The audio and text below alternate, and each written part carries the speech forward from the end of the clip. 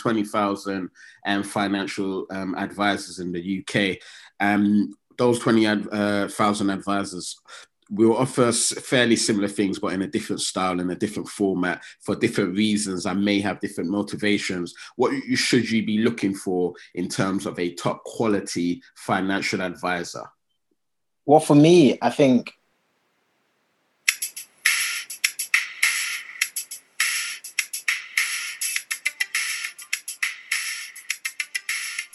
Hello, welcome to Woke Finance, the podcast discussing all things finance and all things finance related. It's your boy, and I'm with my co-host, my bro, Jax. How are you, man?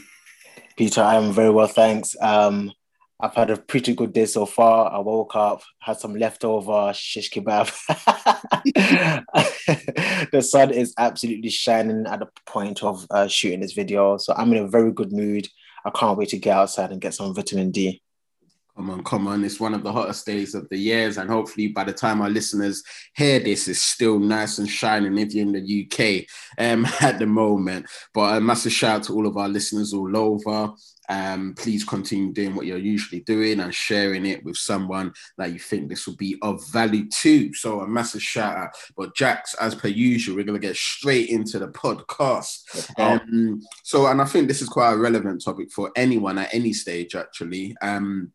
And even on my journey as well, and I know I've spoken to you in previous times on this journey, and I've asked you, Jax, man, like, should I actually be getting financial advice in terms of as a service? Should I be paying for this? So let's get straight into it, man, in terms of that. On our episodes, Jax, we always say we offer financial guidance and education. This is not financial advice. Do you want to just talk a bit more about what does that actually mean? What's the actual difference for our listeners? Yeah, it's very interesting because essentially financial advice, the literal terms of just giving advice financially is something that everybody does, from your parents to your friends, from the guy at the pub, from your guy at church. We all really give each other financial advice.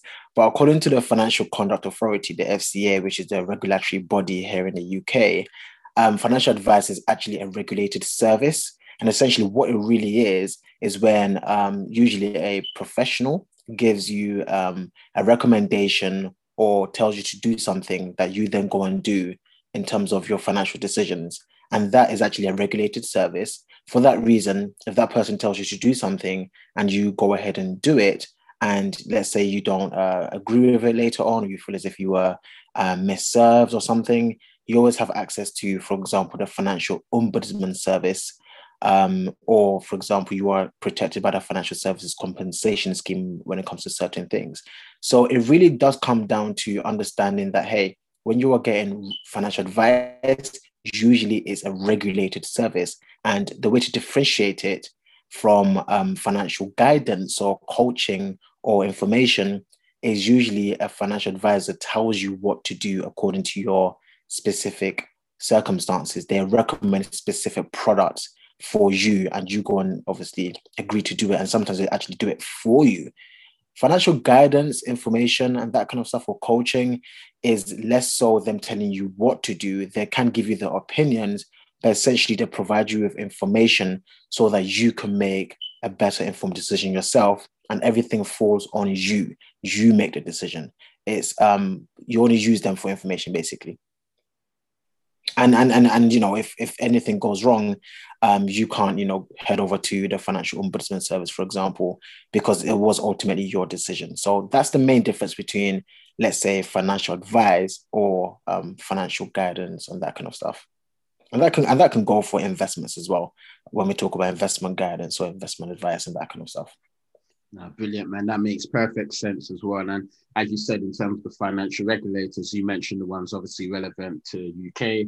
I'm assuming other countries would have their equivalent, so to speak.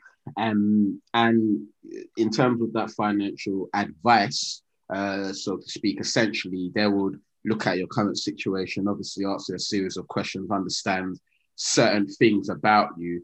And then from those discussions that you have with a financial advisor, then they'll make some recommendations, essentially, or as you said, essentially tell you what to do. But with financial education or guidance, it's literally providing information like what we do here on Woke Finance. We don't tell people what to do or anything. We provide information and guide and you know, our opinions, and then people can use that to make an informed decision should they wish to, essentially. Correct. That's exactly what it is. And when we talk about, you know, financial advisors, I think it's important to understand there are different types. So it is important to differentiate those different types when you are looking for a service. Absolutely. Do you want to talk a bit more about the different types as well? Yeah, sure. So, I mean, financial advice is a term that is kind of, I don't want to use the word loosely, but it is quite loosely used, or I should say, interchangeably used for many different types of financial services. So that can range from things such as financial planning, which probably is the closest to financial advice, I would say, to investment advice. So, you know, talking about how to create, let's say, an investment plan and that kind of stuff, to things such as pensions, such as, you know, how do you prepare for retirement, to things such as protections or covering things such as life insurance and that kind of stuff. And even mortgages, you know, a lot of the time when we speak about mortgage brokers and those kind of people, those people are sometimes called financial advisors as well. And then nowadays, even people that just work in sales. So there are people that may not be qualified financial advisors, but they may work for a financial advisory firm in the sales department. They sometimes call themselves financial advisors as well. So it's important to understand there is a whole range of different types of financial advisors. The key is to understand the differences between them and what you're actually trying to achieve with them as well. I will also say there are mainly two types, I would say, when it comes to breaking them down. Regardless of the sector they're in, there are two types of categories of financial advisors or investment advisors. There are usually independent advisors or restricted advisors. So what I'm talking about here is the ones that are regulated. So I'm talking about two types of regulated financial advisors. The independent advisors have a wide range of things they can recommend you. They're not biased in terms of telling you to use a specific product or buy a specific fund, for example. Those are the independent ones. They're normally called IFAs, so independent financial advisors. And then you've got restricted advisors. The restricted advisors are the ones that will, again, they are still financial advisors, but they will probably only recommend you a specific type of product from one company, for example. They wouldn't give you a wide range of options. And it's important for these restricted advisors to actually let you know that they are restricted advisors. And so they are going to recommend, let's say, one specific type of a company to work with rather than giving you a whole wide range of options. Similar case to even mortgages. So you've probably heard of independent mortgage brokers and obviously the restricted ones. The independent ones have access to the whole market and can find your mortgage from a wide range of banks, whereas a restricted one will only work for their bank, for example. So it's really important to understand the difference between these two as well. So that's why when people are going for mortgages, you hear things like, try to go to an independent broker rather than one that works directly for a bank, because that person will pretty much promote products on behalf of the bank, essentially. That's true. That's exactly the point. And again, I would say, regardless of what you're going for, make sure that you are told what type of financial advisor you're working with, understand what they are trying to achieve. There's nothing wrong with them being restricted, but they should let you know that they're restricted. Absolutely. And I guess what actually makes someone a financial advisor? But we've spoken about guidance, but what makes someone a financial advisor? How do I know they're legit? What sort of qualifications or what things? How can I find one, essentially, an actual financial advisor? Yeah, so there are various options available. So, first and foremost, if you are looking for a financial advisor, a regulated financial advisor, you can tell because they will have something, for example, called the SPS. I think that stands for the Statement of Personal Standing or something like that. I'll double check that. It's called an SPS, and you should also make sure that they are qualified to do what they do. If they're doing investment advisory, they should have a qualification, for example, in, let's say, that investment advisory diploma. But essentially, really and truly, it really comes down to the company that they're working for. So again, some of the restricted financial advisors will work for example, a bank, and that should give you some sort of comfort that they are qualified, because they wouldn't be able to do it, of course, for that purpose. If they are independent, what you find with some of these financial advisors is they are normally partnered with other companies as well. So a common one will be, for example, St. James Place. And again, for them to be able to do this, they will be qualified. So essentially, it's just check to see that they are qualified. And you can also do double checks, such as, check to see the reviews, see who has used them before, and that kind of stuff. Brilliant, man. That makes perfect sense. And I guess, Jax, for our listeners, as you know, our listeners are all at different stages in their journey. I would like to think that we provide a lot of really useful information just based on the feedback that we get from our listeners. But what are the benefits of, yes, taking on this great information, but then saying, you know what, I'm actually going to see a professional financial advisor? Yeah. So, look, I think this is a personal opinion. I think there are some things in life that I think the individual person should take seriously and try to at least have a foundational level of knowledge when it comes to these things. So we've spoken about some of these things on the channel, actually, things such as your health. You don't need to rely totally on your GP for understanding how to become a healthier person. You can learn about it yourself, learn how to eat, how to exercise, and create a foundational knowledge. And so then you can use your GP for the more sophisticated stuff, and then they can serve you better, I think. For example, I'm a Christian. I go to church, and we have priests and pastors. That doesn't mean you have to be completely reliant on your pastor to teach everything about your faith. You should be spending time with God yourself. You should be reading the Bible for yourself. You should be able to gain at least some knowledge of the Bible for yourself as well. And I believe the same thing goes for personal finance. There's so much education out there. You can learn so much from doing certain things, such as listening to these two amazing people on Wealth Finance, to gain some sort of foundational knowledge. But you can also use the professionals for more sophisticated stuff.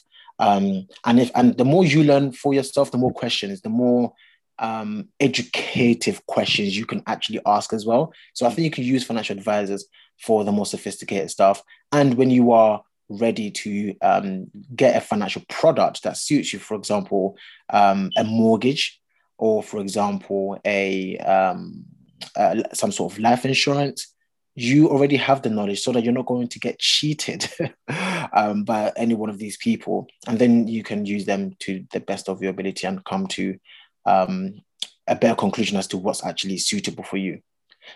Did that make sense? I love that, man. That and the examples that you gave just around the church or GP, that just makes perfect sense. Absolutely, man. Really useful to know. And I guess when should someone make the conscious decision to actually see a financial advisor, if I remember correctly, don't quote me on this, but I think there's only about 20,000 financial advisors in the UK. Those 20,000 advisors will offer fairly similar things, but in a different style, in a different format, for different reasons, and may have different motivations. What should you be looking for in terms of a top quality financial advisor? Well, for me, I think as a financial educator, financial coach, investment guidance professional myself, I think one thing that is very dear to me is education. And so for me, if you are looking for a financial advisor, one of the number one attributes that person should have is to have the heart of an educator. So before you ever place your money into buying some sort of financial product or partake in anything, make sure that your financial advisor has educated you with all the options available. Because when it comes to finance, there is not just one option. There are so many options. And personal finance, trust me, is very personal. So it is very important that you've assessed all the different options to see what really suits you. Don't let the financial advisor sell you a specific type of life insurance when actually you didn't really need it or didn't actually want it, but you were sold it because it sounded good because a financial advisor gets a higher commission from it. So you have to be very intentional when you're seeking financial advisors to make sure that this person has got the heart of an educator. And you can find that out by just listening to what they're saying. Have they actually answered all your questions? And again, the onus is also on you to ask a lot of questions. And that's why just earlier I spoke about trying to gain some foundational knowledge, because the more foundational knowledge you have, the better your questions are as well. And then you can also tell when, something doesn't sound a bit in line with what you've learned and that kind of stuff. So yeah, heart of an educator, I would say is number one, alongside someone who has got, good reviews and a maybe good experience as well. No, I like what you're saying there, man, because sometimes, you might even feel that someone is trying to, I don't know, just keep you there forever so they can keep taking a significant amount of your your hard earnings as well, but that might not be the case. It might just be that's what they need to do, but it's not easy to sort of discern that. So really looking for someone there where you feel like they're actually making an effort to teach you and educate you, and encourage you to even also come back next time with more questions and encourage you to do more research as well. So yeah, absolutely feeling that, man. Yeah, I just wanted to go back to something I was saying earlier. It totally skipped my mind. So it's actually called a statement of professional standing. That's what the SPS is. So before you speak to a financial advisor who says they're qualified and you are actually seeking, regulated financial advice, make sure they've got a statement of professional standing. Absolutely. And then obviously we're, when it comes to seeing a financial advisor, Jax, this is most likely, I mean, some may offer like a first meeting or consultation for free, for example, but initially if you're going to continue seeing them, it would of course, take you would have to pay for it, right? What's your opinion around that in terms of not just how much, but what's your guidance around that in terms of the paying for a financial advisor and the expected cost potentially? Yeah, so this is the thing about financial advisory. Well, let's talk about money first, because